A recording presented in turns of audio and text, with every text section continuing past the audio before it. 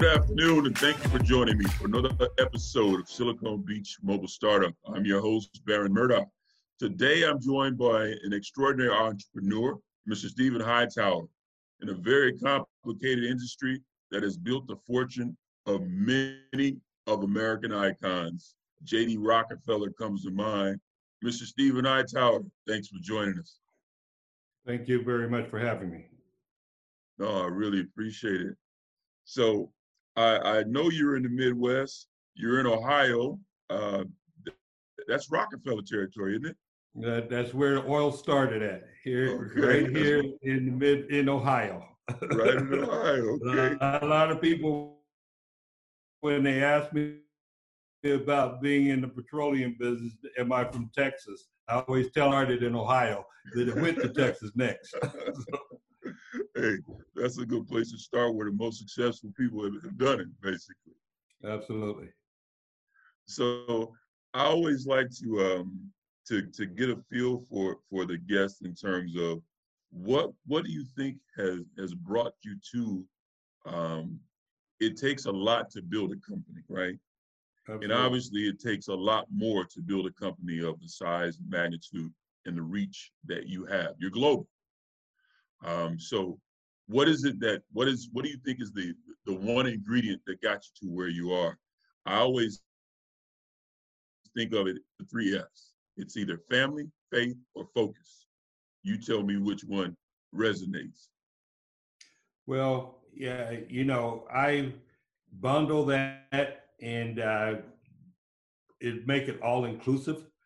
Because faith is your foundation, your family is what keeps you whole, and then of course the work that you do is built off of that. Right. And if you don't have the foundation, you don't have anything to build on.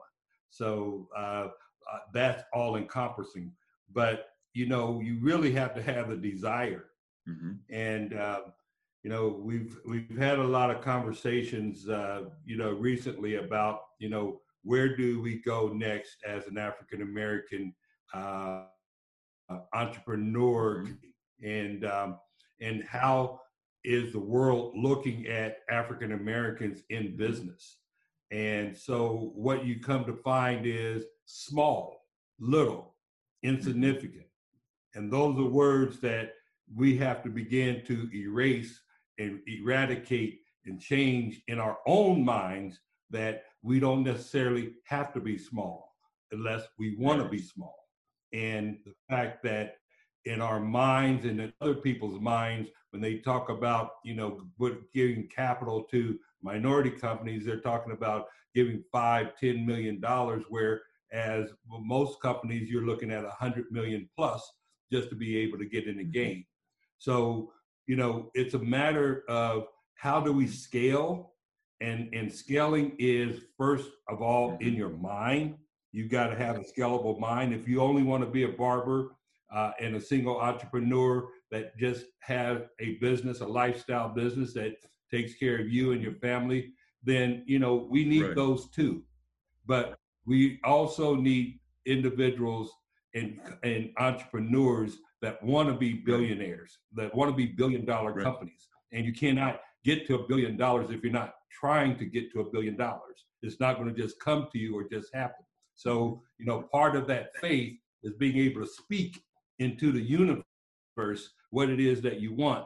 And then dynamically, you find that it catches onto faces, words, and people that you never ever thought that might hear those words, but those words mean something. Okay. And when you are saying that you want to be, I'm satisfied, I want to be low key, and I'm just happy not having employees, or I don't want the stress of that growth. I just want to be just something that I can just do. Well, that's okay, because becoming a John D. Rockefeller or becoming a Bill Gates, everybody don't want to become a Bill Gates, but why can't we want to become like that as well?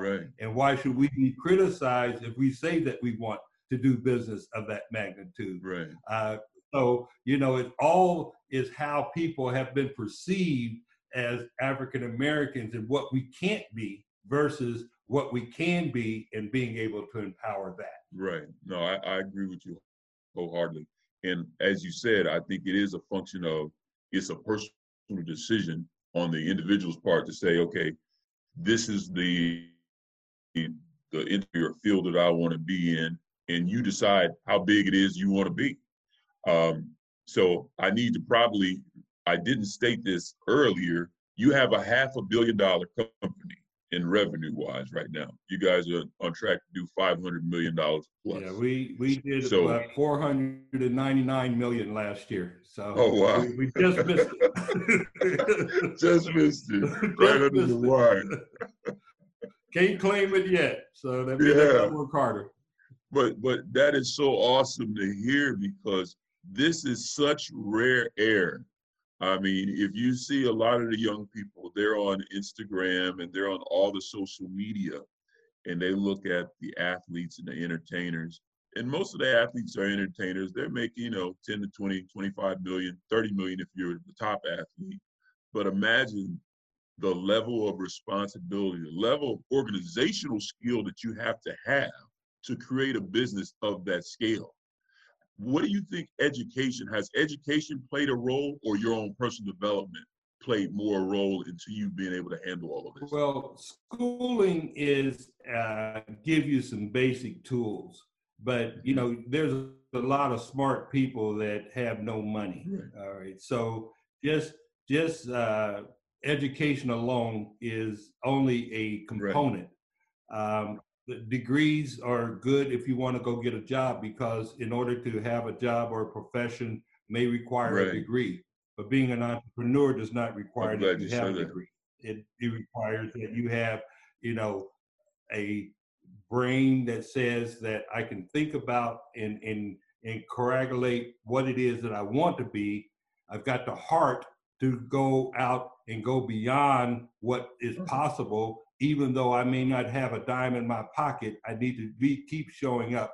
And even if I may not be able to do payroll tomorrow, tomorrow will still come and go. So I have to keep on going. All of that is heart. You cannot give someone that heart and desire to continue to move forward, even in the face of diversity. And you will be in diversity on a daily basis. Right. But then at a certain point, you got to have that gut. And that gut is to be able to tell you when it's time to pivot and time to go in this direction, that this is not quite working, and being able to go with the market or go with the industry when things begin to change. And so utilizing your mind, your heart, and your gut is also a key component in saying, how far do you want to go? Well, I mean, I definitely need to let our audience know and remind them, Bill Gates does not have a college degree. Most billionaires don't have a college degree. Right. Most billionaires don't have a college degree.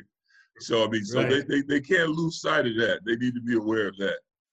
So it's a matter of, like you said, it's the mind, the heart, and the gut. And you develop that instinct and that fight into you, that will to get to that next level. And that's definitely...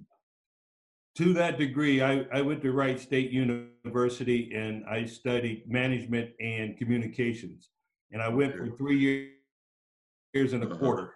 And at that quarter, I said to myself, if I'm going to work for somebody else, then I need to go ahead and continue and get this degree. But I'm not going to work for anybody else. I made my mind up when I was 18 years old that over the next 30 years, if I went to work in a plant at Armco Steel, which is where my father worked for 40 years, and everyone else in Middletown basically worked at Armco Steel in the mill, African-American wise, where would I be 30 years from now? And I said to myself, I would get a pension and a gold watch. Right. But where would I be if I had my own business in 30 years from now? And I made that decision when I was 18 years old.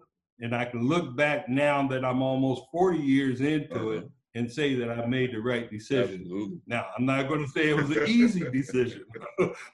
And my buddies and friends that was, making, $14 and $18 an hour and then double that on overtime, they were doing a lot better than me for many years. But I say, look at me now. Yeah, I always say it's the tortoise and the hare, because I know John Rogers, who owns Ariel Mutual Fund in Chicago. I was in the investment business, and his symbol is the tortoise. So you came out the gate a little slower, allegedly, than they did. But at the end of the day, you're looking good. It's a marathon. It's not a sprint. It's definitely a marathon. Absolutely. No, that's awesome. So give us a little bit of a background, or tell us a little bit about the reach of your business in terms of the components. What are I know you have the fleet, supply chain management, and the crew, the different products that you have. Can you describe it a little bit? Well, we actually, let's say, how did I start? Where did I start? And I started in a janitorial business, and though that is the basics of that family business that taught me how to do business, how to do commerce, how to please a customer, how to invoice, how to pay your bills. All right, those are basic components, fundamentals, and fundamentals. But later, after I graduated, I started a construction company, which was a union cleaning company. So just to be able to work on big projects and take our janitorial business to another level. Well, in that process, I said, I want to start selling industrial materials and supplies. So I started selling to Ford Motor Company, various industrial materials. The state of Ohio came around and had a set aside. Right. And so I started selling all types of materials and lumber, drywall, black eyed peas, whatever the state buy, and they buy everything, okay, literally. And I was calling them. One day they set aside petroleum, right? And BP had that contract for 32 years, but they weren't playing that game because they did not believe in dealing in the minority business arena at that time. And so as a result, I went and found a supplier, quoted the state of Ohio, and my first contract in 1982 was the entire state of Ohio. Wow, how big was that contract? Fuel. Yeah, I did not know petroleum, but I knew how to do business. Right. I knew how to find a supplier. I knew how to invoice. I knew how to pay my supplier. And that's how I got into the petroleum business, okay? Today, we're in every state in the United States. We're also delivered to Mexico, Canada, as well as South Africa. And now that we have begun to go upstream, which is dealing in crude oil and LNG, we're marketing into China, the Middle East, as well as West Africa. Now, you mentioned the LNG, which is the liquid natural gas. How has that changed from an environmental standpoint? Is that more favorable, the LNG, liquid natural gas? Well, there's a supply and demand type element to everything. And whereas the U.S. Struck out and they found more gas than anybody in the whole world, the infrastructure was not made up to allow it to go out to the coast to be exported. Pipelines go from the east end and from the Gulf Coast up. But then you have to reverse and get pipelines where you have gas in the center of the country, has to go back into the coast to go out into China and other parts of the world. And that infrastructure still is being built out. So what you have is an abundance of gas, natural gas, here in the country. And what does that do? It decreases the cost of natural gas. So therefore, it is the profitability to LNG today, as we speak right now, is very, very compared to what it was even 2 years ago. And so the market changes as the dynamics change, and we have not caught up. Had this been a mature market in the LNG space, I couldn't even be talking about participating, because it would be locked down by the majors, and small companies do not have an opportunity. So what I say to anyone wanting to be an entrepreneur, or those that are entrepreneurs, disasters and things that happen in the world, like the pandemic, are Absolutely. opportunities. Absolutely. And that's when you use your gut to when to pivot towards those Mm-hmm. opportunities. And even in our petroleum business, when there's a hurricane or a tornado, we send trucks and trucks of fuel into those Mm-hmm. regions from outside in order to be able to just keep the workers, the utility workers going.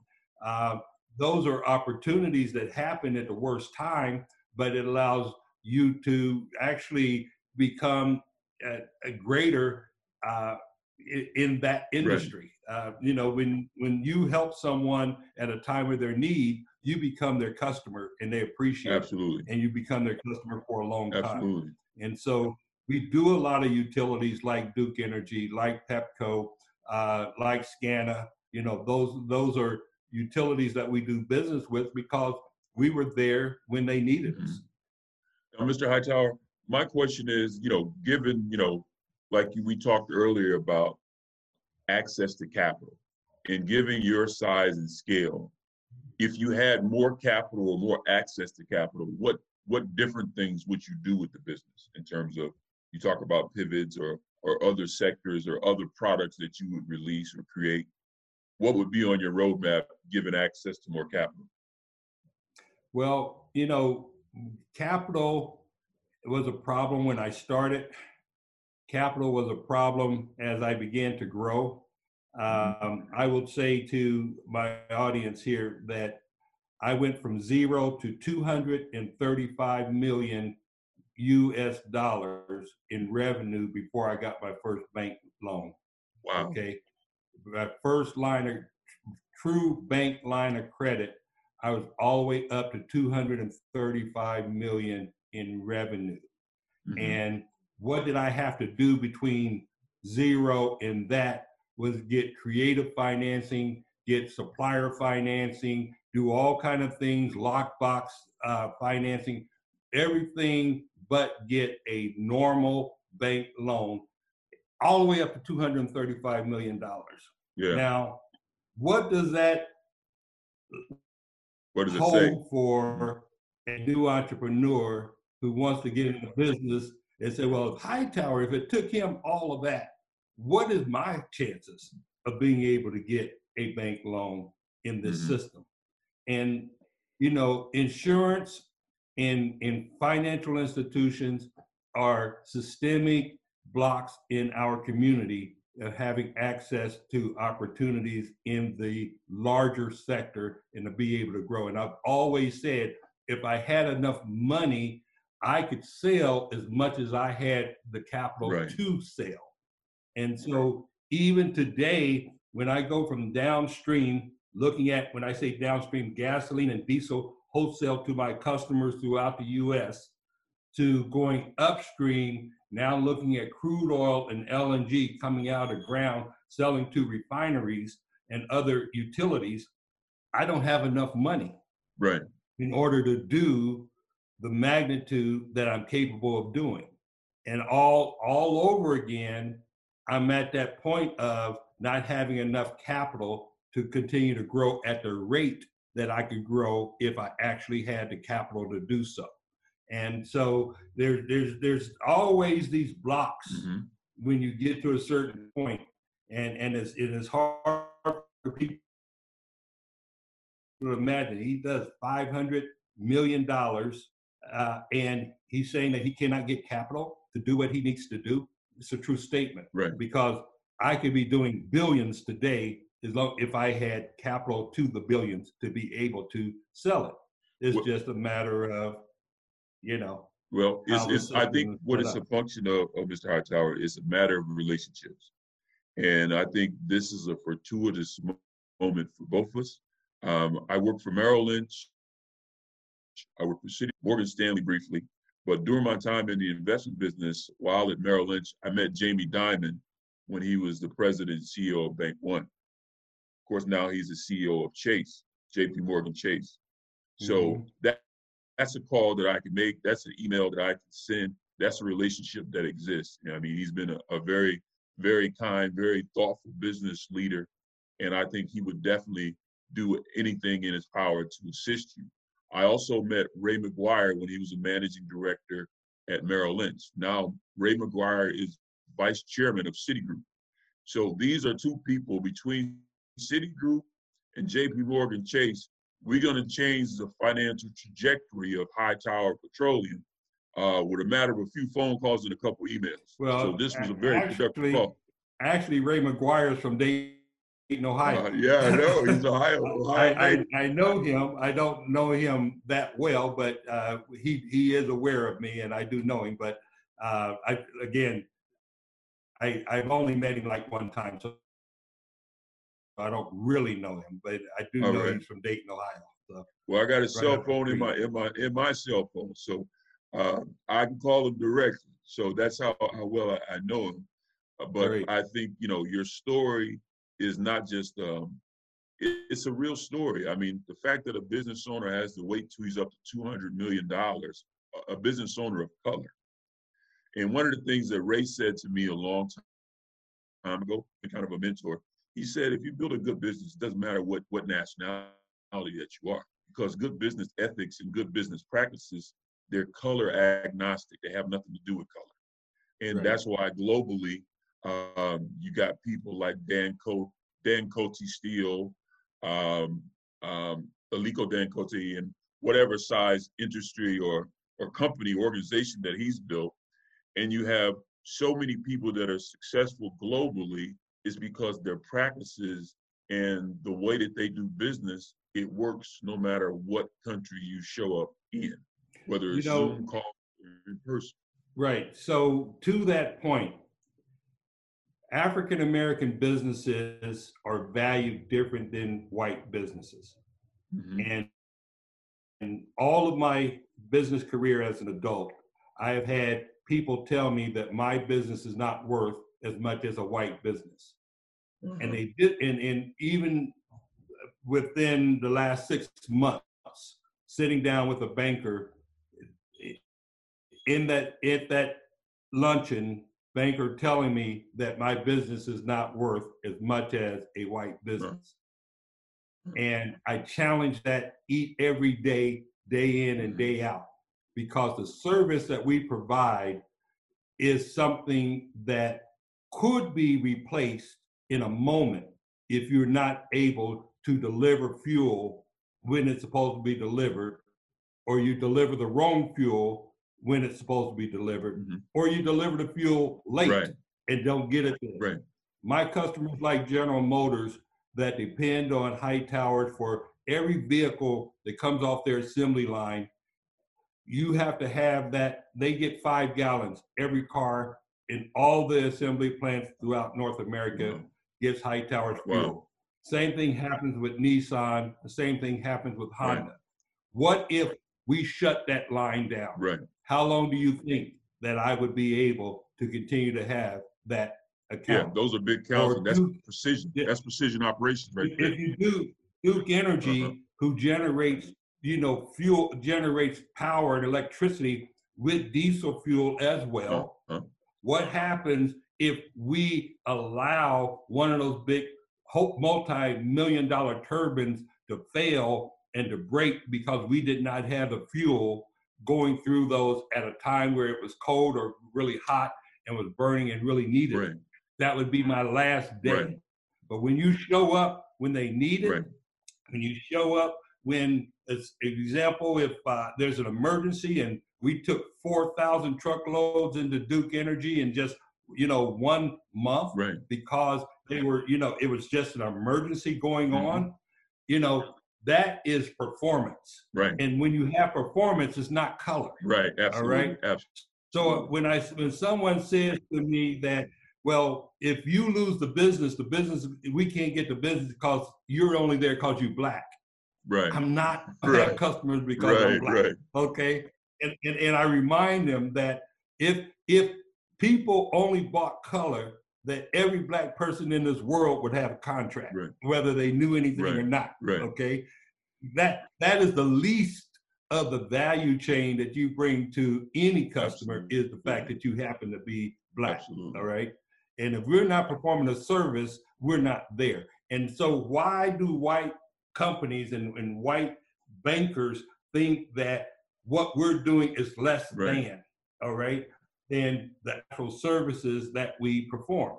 And it's amazing, but it's still true, and it's systemic, and it's widespread throughout our economic But I system. think you articulated it very well in terms of pointing out, like you said, the operational things that you have to do in that back end process, and all the large scale customers that you're touching, and the things that people know. Okay, you got all these automobiles coming off these assembly lines. Nobody, I didn't know it had to have five gallons of gas in every one of those cars. But that's so significant. And we think about how many cars are on the road. I mean, that's fundamental. That's fundamental to the operation of this country. Well, Transportation and also, a car logistics. won't start without gasoline. Absolutely. Yeah, absolutely. So yeah, that's really big. So no, that's definitely true. So I think you're right in terms of we have to change the perception, because the reality is accounting is accounting, and good business practices in every business should be looked at fairly. And that's all that anybody is hoping that anyone will do, is that look at things based on the numbers, based on the realities, Right. and don't judge it based on perceptions. Right. One of the things that you and I will always be until we die, and that's going to be black. All right. Absolutely. That will never change. Right. And for people to look at us and say that you cannot be great and that you cannot become $1 billion organization just on the perception of, you need to be small is a fallacy in our country. Mm-hmm. And we're at a time, at a crossroads right now. We need to be asking, what is it that we really want out of corporate America?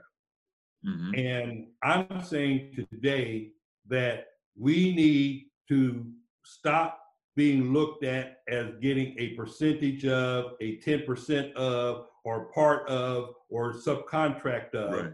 when we have the capability of putting together a supply chain, just like those individuals that we're working for, utilizing us as their supply chain, Right. doing the work anyway. Right. Okay, that we have the ability to do the exact same thing and scale our businesses.